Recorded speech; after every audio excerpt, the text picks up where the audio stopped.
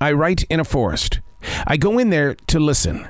What started at the Billy Graham Library in 2015 right here in Charlotte, North Carolina, has evolved into a lifelong commitment and journey. Something is always moving through each and every one of us. It's our calling. These aren't my words. These are the lyrics from Billy's Forest. Chapter number 351, January 14th, 2023. A very cold morning greeted Jazzy and I inside this forest this morning. In the South, we call it cold to the bone, the dampness of the air combined with a temperature at 35 degrees with a light breeze.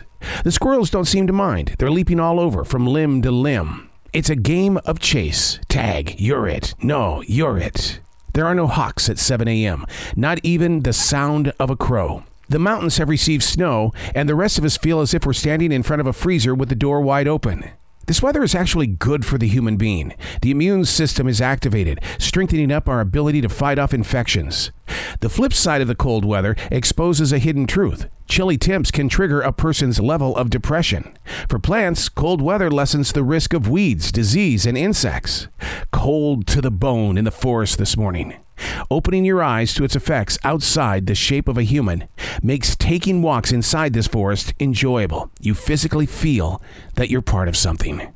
Wow. Now that right there is a moment when you feel like you're part of something. Because so many of us are either introverts or we like to just kind of shy away from being with big groups. But to feel like you're part of something other than just your neighborhood or your family. Part of something that affects and helps others in your community to grow forward, to reach beyond where we stood yesterday, to be a part of something. Sure, we've got this forest right here in South Charlotte, North Carolina. I love stepping out there and just listening to the wind as it screams through the trees.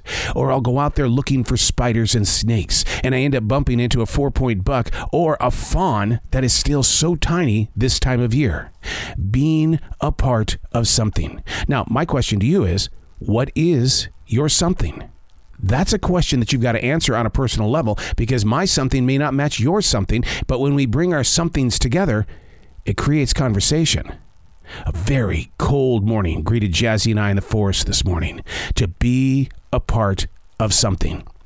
It's time to identify your something.